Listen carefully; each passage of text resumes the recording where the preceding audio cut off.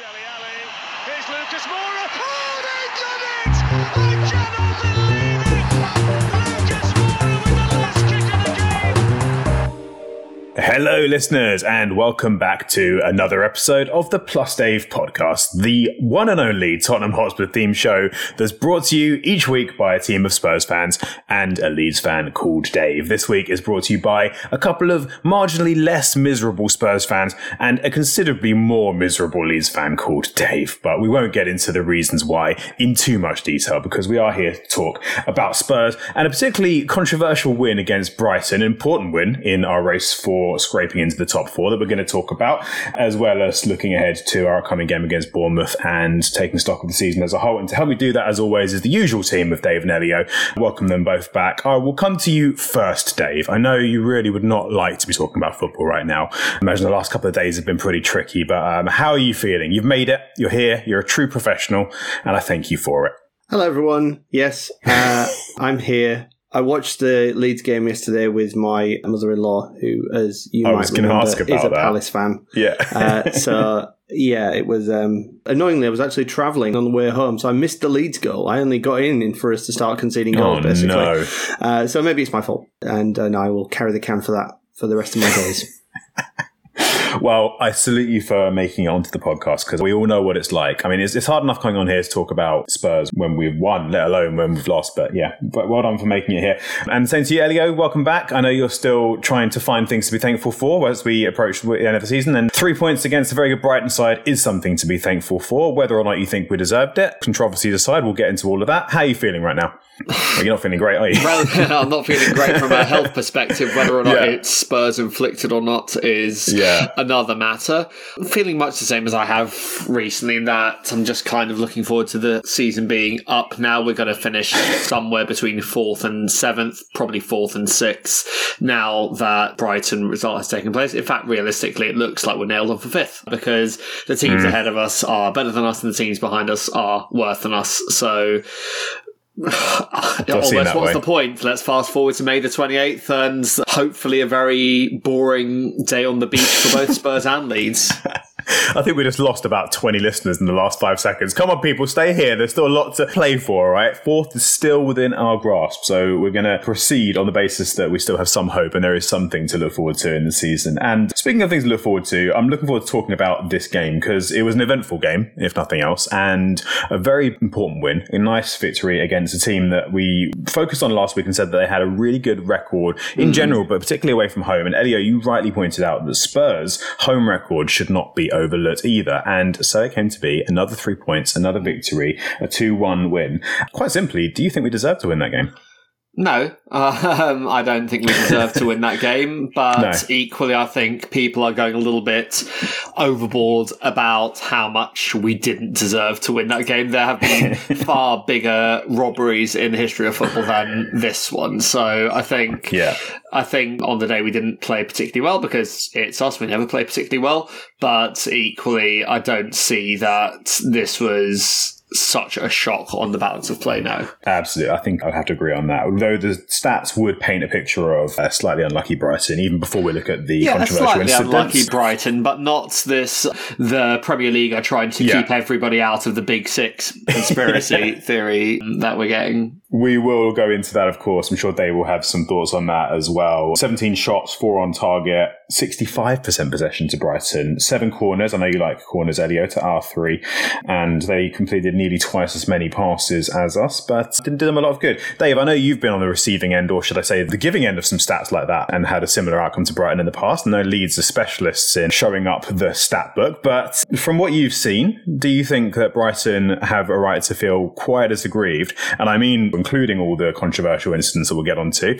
If you're a Brighton fan right now, would you be feeling about as happy as you are as a Leeds fan? No, I don't think so. I mean, yeah, they had some good chances. They played pretty well. They obviously that we'll talk through all of the things that happened, but spoiler alert, they scored one and they maybe should have had a second with a penalty, and they definitely should have, really. And Mitoma, yes, he handled it, and I think he knew that he handled it, but at the same time, I think I've seen people score those goals, so there's every chance that could have been given on another day. And I think ultimately, Brighton have had a great season, are having a great season. The wheels won't fall off at this point. I think they know exactly what they're doing. They've got an identity.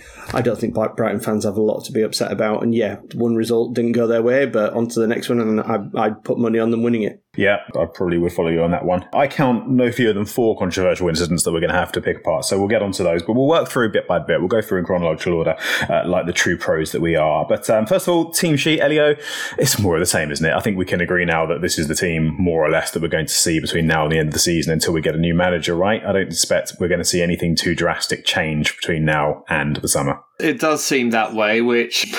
annoying, but who knows? I did say last time that it's not just about the formation and the players on the pitch, it's about the attitude that they go out with. And while I don't think we played particularly well, I do think that there was more of a press, more aggression, and a better attitude from us than we have seen recently against a very good side who are very good away from home and play probably the second best football in the league after Manchester City. So I think while we didn't play particularly well, we definitely did show a little bit more by way of attitude than we have done for a long time. Absolutely. Well, before the several controversial incidents, the disallowed goals, the handballs, sideline ruckuses, etc., the first real point of note was our opening goal, and it was a wonderful goal by Son Heung-min. And I would describe as probably a trademark Sonny goal, which that's too good to be your trademark goal, isn't it? It's not fair when you can score a goal like that and someone can say that's a classic Son goal. I mean, that's a classic Messi goal or Gareth Bale goal or Arjen Robben goal,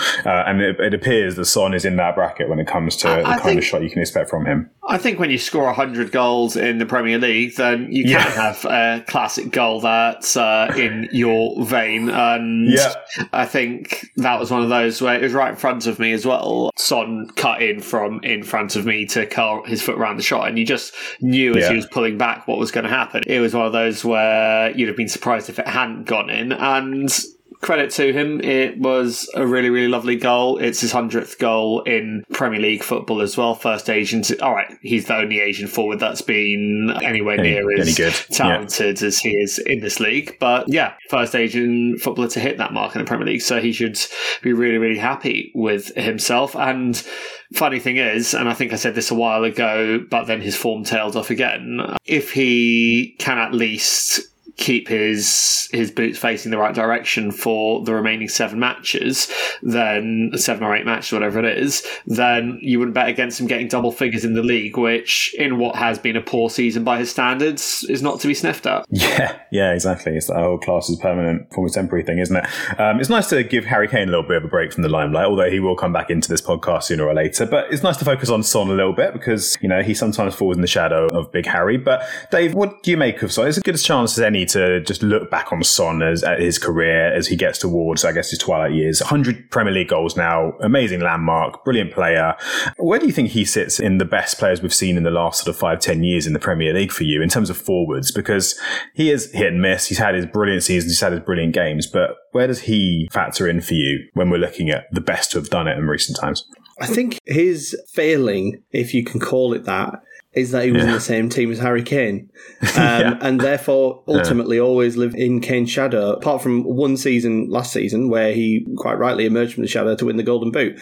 I think he's an excellent forward and has been an excellent forward for Spurs pretty much. I mean, how long did it take for him to really get any stride in the team? Elio, you probably know that better than me anyway. Did it take him 2 seasons to get used to it? His second season, he was already firing. It was the year that we fought with Chelsea for the title. He got 14 goals that year off the wing with Dele Alli scoring, I think, 19 or something crazy like that, and Harry Kane getting nearly 30. So, I mean, that's also a very good indication as to why we're nowhere near as good now as we were back then, to tell you the truth, because if Son's scoring 14 goals that season, Dele Alli's scoring 18, and Harry Kane's getting 29, I think it was 1 of 30 that season, and now we're just not hitting those numbers, then no wonder we've fallen as far as we've fallen.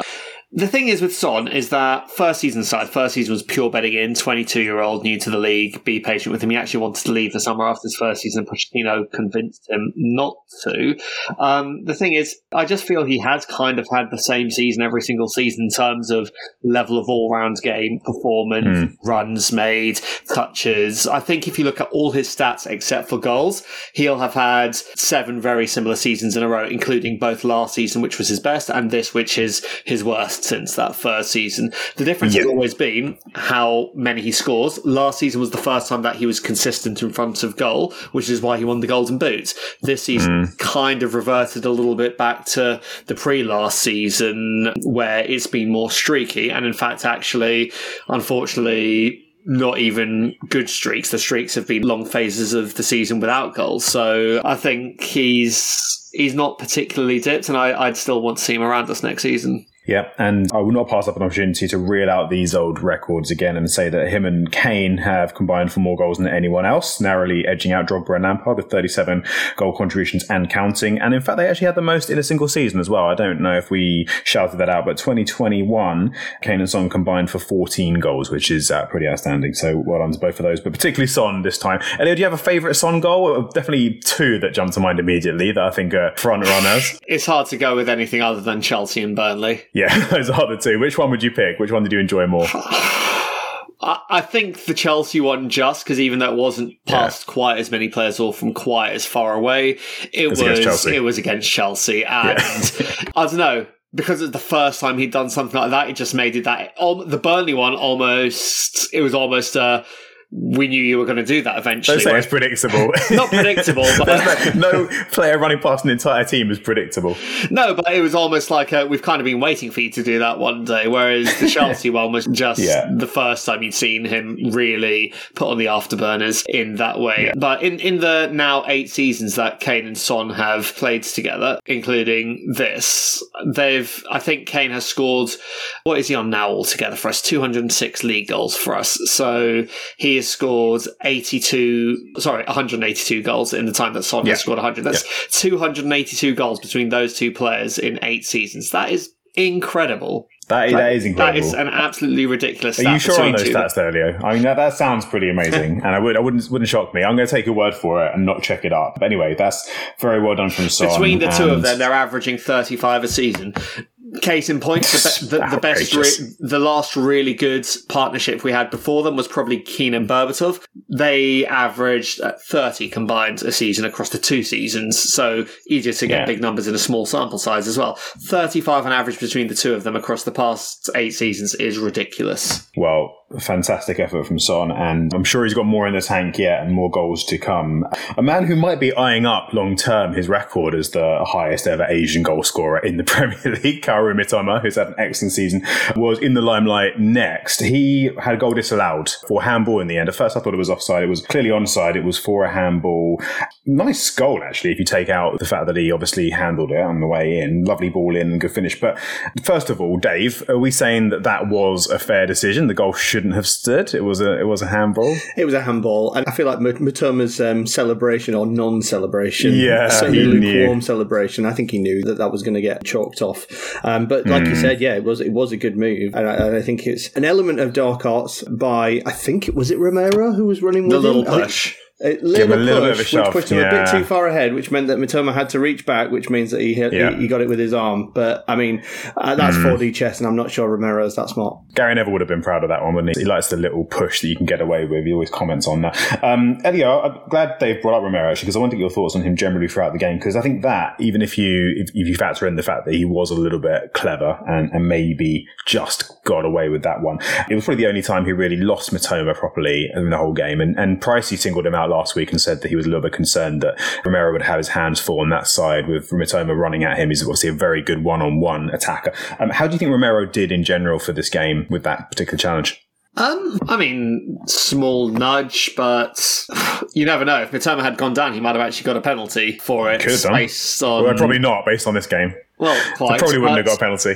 I think Romero was alright. I don't think he was caused any more trouble than anyone else's by Mitoma. I think Romero had quite a good game, actually. And in terms of the goal, I think, like Dave says, Mitoma's reaction kind of said it all anyway. What I would say is that, and this is why I think it is fair that there's slightly different rules applied to defensive handballs in the box and attacking handballs in the box. With the defensive handball in the box, it's not necessarily stopping a goal-scoring opportunity. But with an attacking one, you got to think, would that goal have been scored had he not handled it accidentally? No, I don't think he would. Exactly. And this goal would have never been scored by that handball. I'd say the same of the second handball, which I'm sure we'll talk about in a minute as well. Yeah. And what I'd also say is VAR actually, maybe by fluke rather than design, did do its job there, because the linesman had flagged the handball, and even if it's hard to tell whether it actually was a handball or not, there is definitely not any angle that shows that the linesman was wrong to flag handball there. So if VAR is meant to just correct an obvious error, there was no obvious error there for the linesman. Yeah, the ones that are hard to stomach are where it just kind of grazes somebody's arm in the build up to an attack and in the goal, which wouldn't have actually made any difference. And it's that whole kind of strict liability, that's the law, get over it kind of thing. Whereas this one wasn't like that, was it? And then neither, like you said, the one where Welbeck's goal was disallowed later on, same thing again. I think you have to say it did actually change the way the goal was scored, and it wouldn't have happened had it not had that contact. So actually a good decision there, I would say, on that occasion, certainly. Moving on from that, so I guess there were a couple of chances for Brighton. Hugo Lloris actually made a couple of nice saves in the aftermath to that goal. One of them tipped onto the post, another a couple of shots from range. It takes me on to Hugo generally, Elio. What are your thoughts at the moment in a goalkeeper situation? Because I think we're all in agreement that next season nobody wants to see Hugo Lloris as our starting goalkeeper. I don't think anyone wants to see Fraser Forster as a starting goalkeeper. I think a goalkeeper replacement is very much on the agenda. But for the next 7-8 games, or whatever it is left in the season, if you were in charge, would you be saying to Hugo, look, you've been a great servant, absolute club hero, thank you for everything, but it's time to step down now, we need somebody else in goal?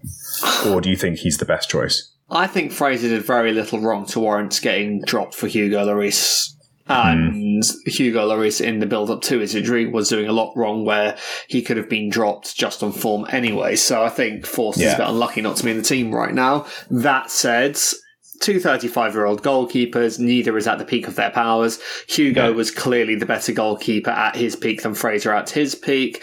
And last season, we were roundly praising Hugo for being amongst the best couple of goalkeepers in the league. So I understand why Lloris is getting the shirt for the final run. Agree or not, we're judging Forster over the basis of 7 games where he still wasn't perfect. So I'm loath to say that I'd rather see Forster in there, but I also wouldn't be disappointed if that makes sense. It's those shots, like the one that Caicedo shot from range where Hugo just kind of got a fingertip and tipped it onto the post. You can't help feeling that maybe Forster wouldn't have got down quick enough to make that save. Even with the extra reach, it's moments like that that remind you that, Hugo has still got a lot to offer, even if he probably should be replaced in the near future. Arguably, Hugo was somewhat at fault with his positioning on Bryson's goal, according to some. I'm not sure I would agree, but there have been some criticisms of his positioning.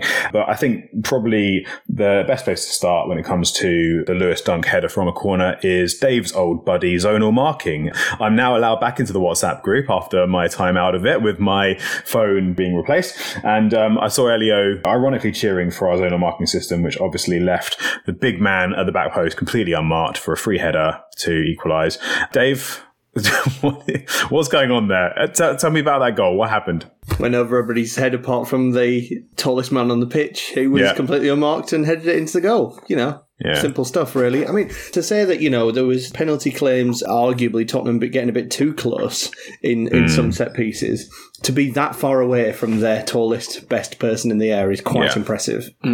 Yeah, it was a bit of a shambles, wasn't it? Elio, I know you've made no secret of your thoughts about this whole approach before. It's not the first time we've sat here and talked about a set-piece goal where the big threat, I think Ivan Toney scored one similar, didn't he, against us? And, just leaving the main aerial threat completely unmarked and people standing around staring at each other. What would you do in that situation? It's Harry ridiculous. Kane on it?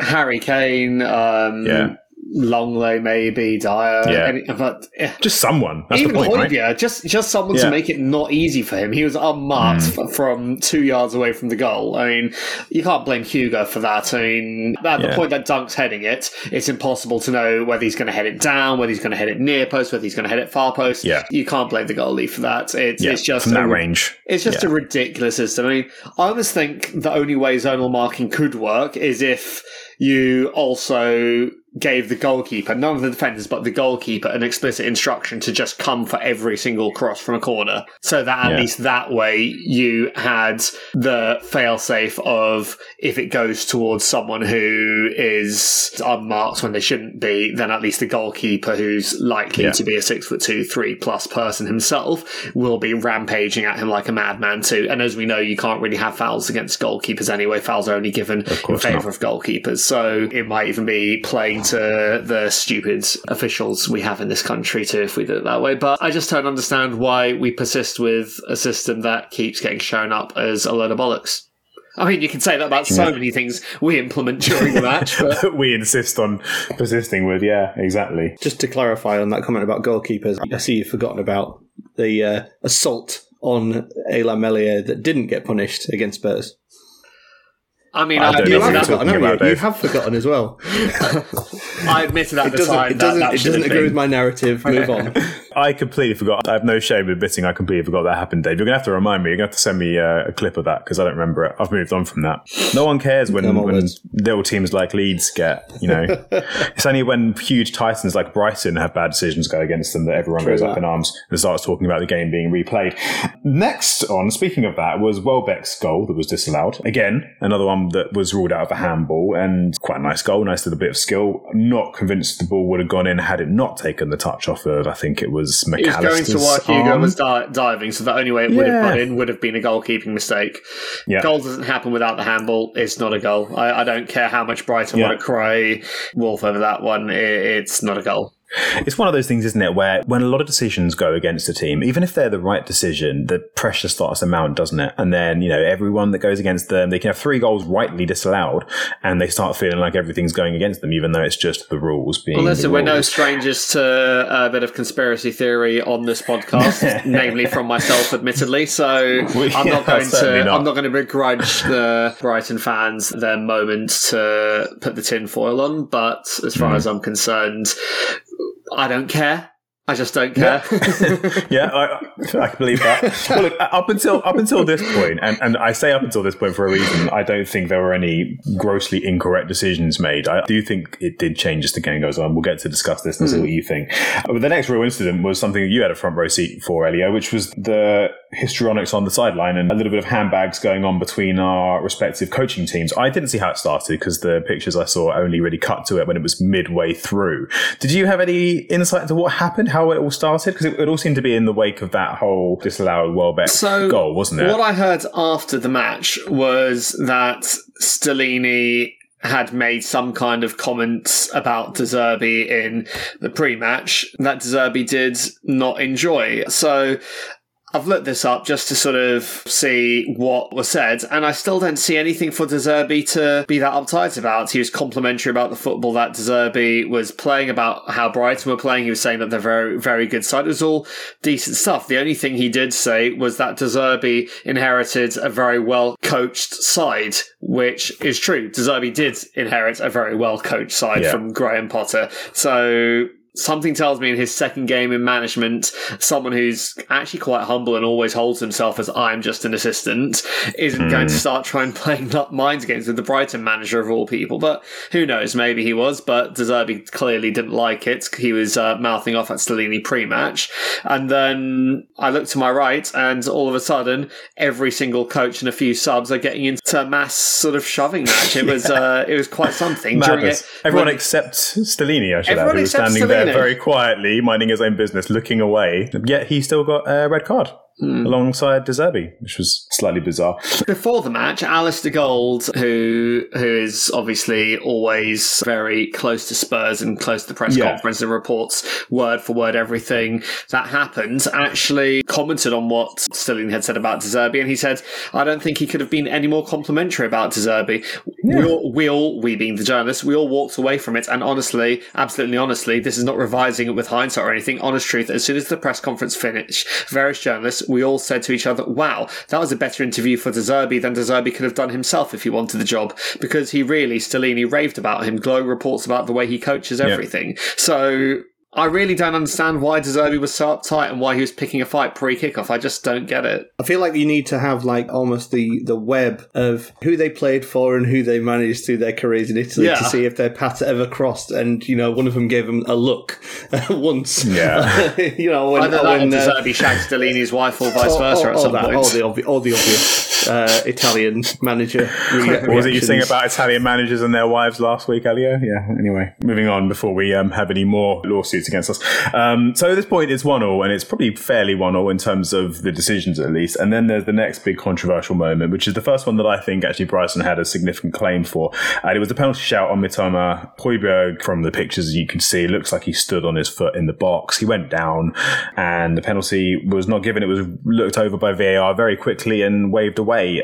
Dave, what did you make of this incident? Was that a penalty? Well, I'm struggling to give it a fair assessment because I'm currently looking at an article which says Brighton should have had a penalty at Tottenham for Højbjerg's tackle on Mitoma, admits PGMOL, and apparently Howard Webb has said that they should have had a penalty. Yeah. So, it's difficult for me to say without that hindsight, but I've got to say, when I was watching it on Match of the Day, I didn't think it was particularly obvious error that wasn't given as a penalty, but at the same time, I wouldn't have been surprised if it had been turned over. I think in the same way as you said when Mitoma scored his goal and he knew he'd handballed it, you could tell in his body language that he knew it was going to be disallowed. To me, there was something in this that looked like he wouldn't have gone down if he didn't have to, if he hadn't been hurt, if he hadn't been stood on in his defence, because I think he was in a good position. I think most strikers instinctively would have tried to take the ball on and shot there. Okay, there were a couple of players in his way, so it wasn't like a one-on-one, but a player like that, you'd expect if he had any ability to stay on his feet, he would have done. What do you think about that incident, Elio? In real time, I didn't think it was a penalty. In real time, and once again, right in front of me, I thought that Højbjerg did get the ball, and he clearly didn't from the replays, but I thought in real time he had got the ball and that the player just got taken with it. But on the replays, it does look a penalty. It does look like, well, apart from the fact that Højbjerg doesn't get the ball, it does look like his boot does go into the back of the guy's ankle. So I can understand why Brighton are upset about that one. That said, and I think we've had a chat about this recently, and I know I certainly have with Dave, incidents that have to be slowed down to realise whether they're a foul or not, are they... Is it clear and obvious? Yeah, is it clear and obvious? Is that actually a foul? So, listen, at the end of the day, Højbjerg definitely did kick the guy, so I think it was a penalty. But at the same time, once again, I don't care. We've had so many against us. This is the thing, right? We had the Richarlison offside. We had so many that I really can't feel sorry for Brighton for that. And that's not any kind of antipathy towards them. That's just because I'm so tired of being on the receiving end of it that it's nice to actually get one in our favour. Yeah, every team will feel like they're in the same boat with this, won't they? Everyone will feel like they're always going to have more that go against them than go for them. But, the fact that the PGMOL come out and actually apologise for this and said that they got it wrong. Where is this for us? We've had so many where we could have... Well, I would like an apology. I'd like to be talking about replaying games because the decisions were wrong, for God's sake. Where has this come from? I don't think VAR is going anywhere. But I do think, and this is, I'm turning this into a bigger conversation, but I do think, because I was at Stamford Bridge midweek, the Chelsea-Liverpool ball draw was happening in front of me. I was actually watching the Leeds United Forest game on my phone. But there's a couple of incidents of VAR with checking. And, I mean, obviously, Elio, you know this already, and a lot of people who are listening will know already, but that's my first real experience of nothing happening in the stadium whilst somebody is checking something that they're not allowed to show on the screens. Yeah.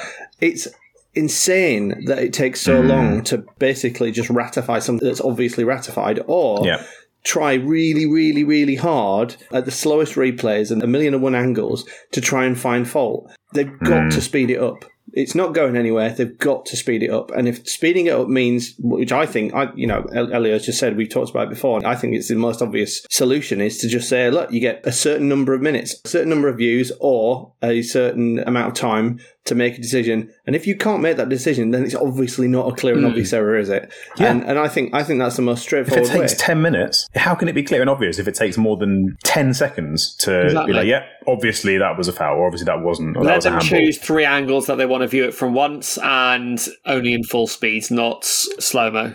And then if they can see a clear and obvious error from that, they overturn the referee's decision. And I'm not even bothered about the slow-mo, to be honest. I know everything looks worse in slow-mo, but ultimately, if you're looking at it once, twice, 3 times, that's it, then it doesn't matter how fast you look at it. You can tell if it's a clear and obvious error, and you can make that call. And I think until we do that, then it's just not going to be accepted by the match-going public, and it has to be accepted by the match-going public because it's a part of the game now. Yeah. Well, I don't know about you, Elio, but I'm very much looking forward to us replaying the 2019 Champions League final against Liverpool, and an apology for the handball against Sissoko being issued on the back of this. If this is what football is now, maybe we've got a chance for a trophy. I want an apology from Mark Clattenburg for the Pedro Mendes one that crossed the line. And while Howard Webb's issuing out apologies, he's probably got a few more to send our way, I'd imagine. Yeah, I think so. I mean, definitely for the non-penalty when we were 2-0 up at Old Trafford. Yeah, they all seem to involve Man United, don't they? Who was the referee when Frank Lampard's goal did not cross the line and got given against us? I don't know. I was at that game, though. I was at that game, I remember it. And again, had no idea what was going on. But yeah, ironically, I think Frank Lampard is the reason we have goal line technology, isn't he? From his goal against Germany that wasn't given in the World Cup. But anyway, I don't want to give Frank Lampard credit for anything when Dave's around, so we'll move on from that, shall we? The next talking point, of course, is our goal. And it was all started by Romero winning the ball up high and closing down and doing what he does, doing what we love to see him do, being aggressive, coming out, winning the ball and releasing Højbjerg down the wing. And if Son's goal was a trademark Son goal, this was a trademark Harry Kane finish. I think it took a deflection on the way in, right? No, don't be silly. No, it did, you joke. I'm joking. He did take a deflection. I think the move was lovely. I think Romero winning the ball the way he did was great. I think Son picked out the pass really well. And Højbjerg, credit to him, because I don't think he had a good game at all, but he did look up and find Harry when a lot of players would have just hit it across the box for hopefully Danjuma to get it, and probably ends up being intercepted by a centre-back. So good goal all round, bit of fortune in the deflection, but I don't care. For the fourth time is that this episode? I don't care. Cry me a river, Bryson. Who cares? This is football. And you know what? I say this when we lose. I say this when we win. When it goes in our favour, when it doesn't. I think part of the reason that football is the greatest sport in the world is that the best team doesn't always win. And it can be controversial. Things don't always go the way they should. It's not played on paper, Elio. It's not played on paper. If it was played on paper, then we'd win the game because we have, in theory, better sides. But and we come third in the league, right? Stellini very complimentarily. As Stellini very that graciously must be a word. said. That doesn't sound like it should be a word, but it probably is. As Stellini very graciously pointed out about De Zerbi and Brighton pre-match, they are very well coached. So they are a team that probably does play beyond the sum of their parts a lot. But what I would say is we probably didn't deserve to win the match. Potentially we deserve to lose, but I don't care again. No, I don't care. But I don't really remember too much by way of clear cut, because if we're saying the 2 disallowed goals were rightfully disallowed, goals that are disallowed don't count as chances in when everything's satted up anyway. They're not considered sort of shots on targets in those instances. If we're talking about the 2 best chances they had aside from that, one was a long shot that Lloris tipped around the post. The other was a long shot that hit a post. So nothing actually in terms of getting behind our defence and creating something clear cut. And to me, if you're ever going to call a team dominant in a football match and say they outright deserve to win, they were robbed, then that team should surely have gotten behind the opposition's defence a few times and created a few genuine high XG chances. And I can't remember Brighton doing that. You love XG, Elio, don't you? I love XG so much. You'll be delighted to hear, I've just had to check this up because I needed to back you up on this, but complementarily is a word. Okay. It is a real adverb that exists in the English language. Dave, did you know that? No, it's educational podcast for all of us. Yeah, we like to educate on this podcast. We certainly do. So, yeah, that was a winning goal, and it leaves us in not too awful a position. And it's worth mentioning now, Harry Kane has, 23 goals this season, which is, we talked about Son and his 100 goals in the league, but that's outstanding. Unfortunately, Erling Haaland must have heard us talking last week and saying that Kane was catching him and decided to come back from injury with 2 goals of his own. So I think the golden boot is probably in his hands for the time being, but we'll take 23 and counting from Harry Kane. And we'll certainly take 3 points at home against Brighton, which leaves us 5th. Yeah. Which, Elio, you suspect is probably where we're most likely to finish. Well, we're 3 points behind Manchester United and Newcastle. Better goal difference than Man United, worse than Newcastle. And both of them have a game in hand on us. We have both of them to play. So it's looking tough. Yeah, I think it may well just come down to our games against both of them, much like the title might be decided by Man City Arsenal's upcoming game. Speaking of Arsenal, did anyone catch Gabriel Martinelli's dramatic play acting, falling down, clutching his face when a Liverpool player's boot went within about half a foot of his head? That has received significantly less media attention than Harry Kane falling over after actually being struck in the face. No? Anyone see that one? It's quite entertaining. Maybe he broke an eyelash, to quote Sean Dyche. Well, I mean, he may well have broken an eyelash, but yeah, it just comes back to the same thing, to get the tinfoil hats out again. No one cares when it's an Arsenal player. No one cares when it's not Harry Kane. Brushed under the rug very quickly. But yeah, that amused me. I don't care. I would. Elio doesn't care. Yeah, go on. Elio doesn't care about anything. We've established Elio that. doesn't care, but what I would say that if Arsenal don't win this league, your tinfoil hat chat is going to pale into insignificance of Arsenal fans' tinfoil chat. And I think that's something that's worth waiting for. And that's, to be honest, that's the only reason that I don't want Arsenal to win the league, because I want to hear all of that in all its glory, because I can only imagine it being absolutely glorious. Well, anyway, moving on. Manchester City need to win 9 games to win this league. Would you bet against them winning 9 games in a row, the way they're playing right now? I mean, Jack Grealish is in the form of his life, Elio. Someone called him a myth of a footballer a few weeks ago, and he seems to have taken note. Well, he responded. Good on him. Yeah, Elio, you're a great man manager. You're better than Conte. You know, Definitely I think if you came out with some of your rants that you do on this podcast in the dressing room, you'd really get players fired up. But I'd probably not escape with my life. Or get beaten up or sacked. Or most footballers are quite a bit larger than me. yeah, they are. It's okay if you're Vincent Kompany tearing into your team like that when you're 6'3", but yeah, maybe not. Anyway, moving on to our next game, which is Bournemouth at home. Now, Dave, I'm looking at this fixture and I'm thinking, as a Spurs fan, we're on a roll at home. We keep winning at home, 3 or 4 consecutive wins. Bournemouth, they're not particularly great. Relegation candidates, newly promoted side. We should be winning this comfortably. Can you please bring me back down to earth and tell me why maybe I'm getting a little bit carried away, with a slightly more nuanced answer than because you're Spurs, if that's at all possible, and tell me what threats Bournemouth might be able to put forward. Well, actually, I was going to go the other way. So 3 reasons. 3 reasons that you should win this game. 1, Bournemouth's form currently is win, loss, win, loss, win. So guess what comes next? Oh, there we go. Bournemouth's next 3 games after you is at home against West Ham, away against Southampton, and at home against Leeds, which are the games that will define their season. So they may be looking at those instead of looking at this game. Okay. 3, it's at home for Spurs. So I'm 100% putting money on Bournemouth to win. Yeah. Is that some emotional hedging, Dave? It's an emotional hedge, but it's also a smart move. Ultimately, I'm not relying on anybody to do anybody any favours in this Premier League, especially not Spurs. Elio, Dave's been doing this podcast for 67 episodes now. He knows how it works. He might as well be a Spurs fan at this point. He's seen too much. I mean, he said us and we about Spurs enough times. He has. That's it, yeah. He certainly has. I think for his next birthday, we're going to get him a Spurs shirt with Plus Dave on the back.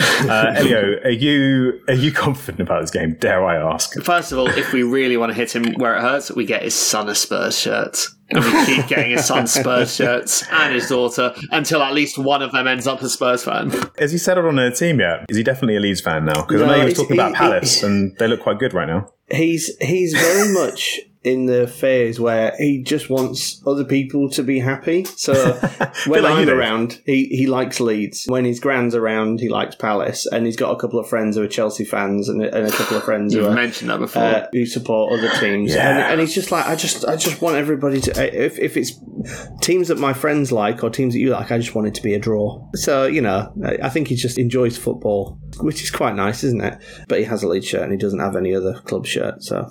I don't think football's for him. I think he's too level-headed. I think if you're going to be a football fan, you need to be a sort of partisan maniac who thinks that the Premier League's out to get you. Yeah, I'm getting him a tin hat and a book on how to shout at clouds. And then Elio will teach him all he knows. Don't worry. We'll drag him down with the rest of us sooner or later.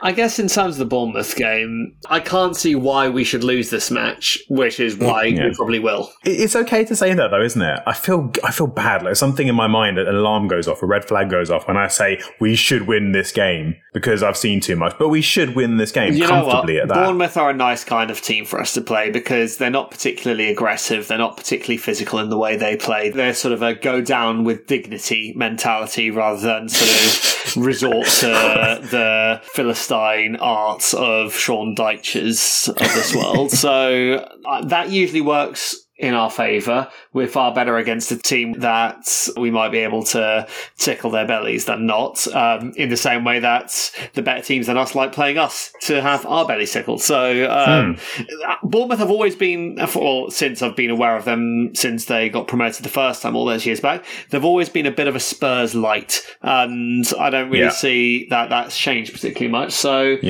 I'm moderately confident, but... let's see what happens. I mean, we've got an opportunity because Newcastle have a very tricky fixture against Aston Villa right before us.